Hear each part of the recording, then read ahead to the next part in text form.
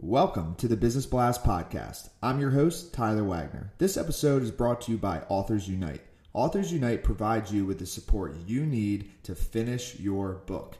Best part is, after you finish your book, they take care of the entire publishing and marketing process 100% for you. So, if you want to become a successful author, make sure to check out authorsunite.com. Now, let's jump into the episode.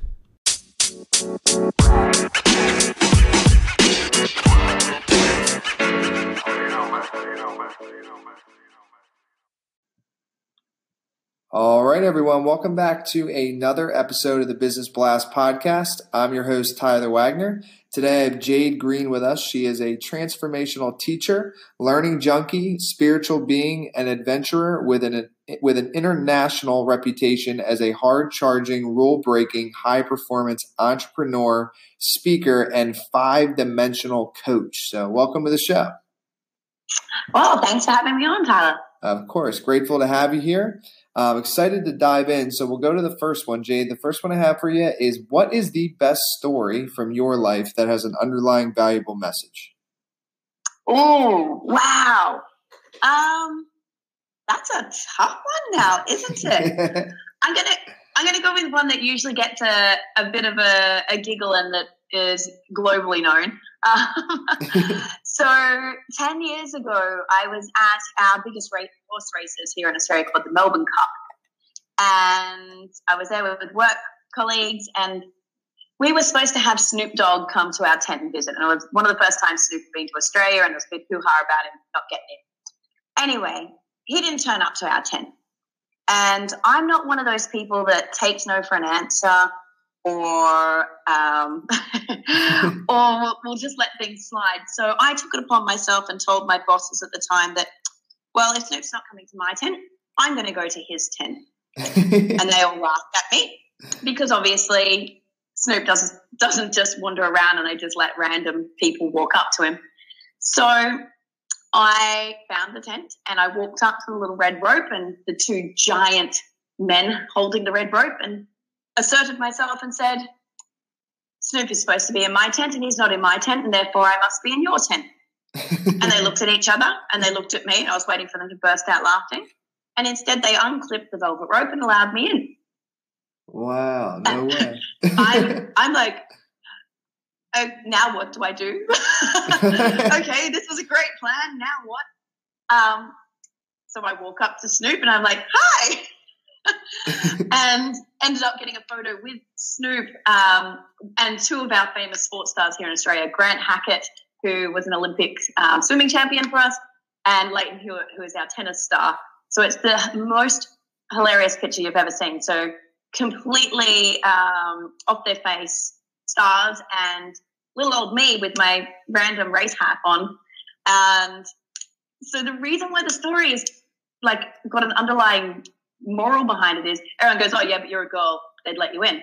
Yeah, but I'm not the type of girl that they just let in behind the red carpet ropes. I'm not a 6 foot tall glamazon that's, usually in their entourage. And this is 10 years ago before I kind of got fit as well. Like, I'm just not that girl that gets let behind the rope, okay? And the reason why I tell this story, and I link it in with the training I do with Mindvalley, is it's about the power of manifestation, or putting your mind to something and being able to bend reality. And where that comes from is from a deep down confidence and believing. And since that moment in time, I can actually pinpoint many other incidents that are similar to that, where I have literally closed my eyes and made a decision that I'm going to make something happen. And with all full belief and conviction, turned that event around immediately, whether it's getting invited up on stage out of 5,000 people in a crowd at a Tony Robbins event. Tony wasn't speaking, someone else was speaking, where they couldn't even see me in the crowd. And they're like, we're going to bring one person up to do this. And I'm like, yeah, that's going to be me, committing in my mind that I am going to make that person seek me out, point me out, and bring me up. And my friends who are sitting on the other side of the stadium be able to go, when he said, blonde girl with the glasses, go, we know that's just going to be Jane. Wow. And yeah, so I think people just need to have a little bit more belief and self-conviction, and that's why I tell that story. Yes, that is awesome. And yeah, manifestation is definitely a real thing. And I appreciate you sharing that with us. That's so cool. The next one I have for you, Jade, is what is the most valuable piece of information we should know that's within your expertise or industry?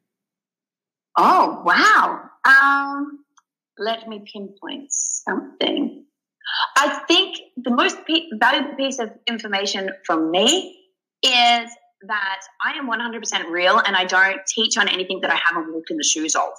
So if I'm telling someone something, it's because I've been there, done it, and made the mistakes myself so that you don't have to. And I have scoured the earth for the last few years, gathering the information from what I see as the leading authorities in different areas so that I can be the funnel for people and save them time and energy. But I would say if there was one little piece that has the most impact, it is teaching people that the bullshit rules of society should not dictate your life and how to overcome that and change your life around and not live what I did. Yeah, no, I agree. And so it could kind of tie in a little bit, but the next one is if you could give your younger self one piece of advice, what would that be? Well, I wouldn't necessarily say, a lot of people think, oh, younger self, they go back to when they were 21 or something like that, which is a few years ago. I would actually just take myself back to my younger self maybe 5 years ago instead. And that was when I was really allowing the bullshit rules of society to impact my goal setting and the way that I was building my business and being driven. I was eating Gary Vee for breakfast and believed that hustle is the new black and sleep deprivation should be worn as a badge of honor. And, if I just grind some more, that will make me happy. And if I win another business award and if I get even bigger investors and I appear on the cover of the BRW on print rather than just online, that everything will be awesome. And yeah, that's just not the case. Whereas I'd found previously I didn't overthink things as much, and I wasn't so I was always competitive, but I wasn't so tying my happiness to goals that weren't actually really aligned to my soul's true purpose on this earth. And I think that leads in perfectly to our next one. So in your opinion, what is the key to happiness? The key to happiness is not trying to be happy. It is trying to replicate joy. So people, and I'm guilty of this myself, chase happiness, trying to create and mold happiness. And this sounds contradictory because my business Life Engineered is about creating blueprints towards creating this stuff. But it is around really taking stock of what makes you joyous. So thinking, okay, when was I last really joyous? And how can I get more of that in my life? And how do I design my business to serve a life that brings more joy? And then what is the best book that you've read and what was the number one thing you learned from that? Easy. Conversations with God by Neale Donald Walsch. So a lot of people freak out when I say that because they think, it's a whole religion thing. Well, no, it's kind of the anti-religion thing. Neil's principles and the way he makes you think and really go, wow, did I take that from the Culturescape? Where did I take this on from? Why do I believe this? Oh, that's really contradictory.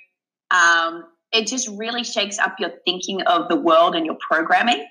And from that, I have a whole story that probably could have been my learning story about how I realized that I was sitting on a couch one day watching reality TV next to my now ex-husband, trying to make him happy, which wasn't making him happy, and not doing what was going to make me happy, which was being on a super yacht with my entrepreneur friends on Sydney Harbour, and realizing that I couldn't be mad at him because I had made the choice to be there.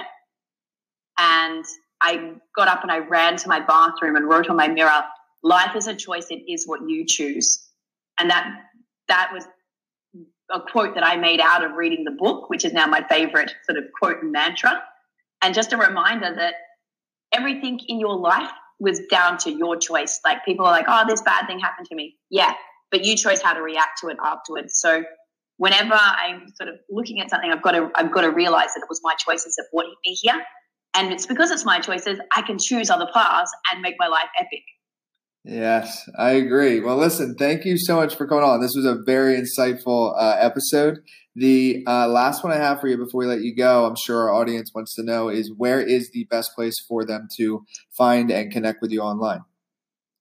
So my website's in construction. So I lead everyone to my LinkedIn page. That's where I've always done most of my work, and that's what I coach on as well. So if they find me on LinkedIn, it's the usual web address. So linkedin.com/in/Jade Green AU.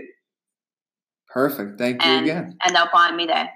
Awesome. Thanks again for coming on, Jade. Awesome. Thanks so much for having me on, Tyler.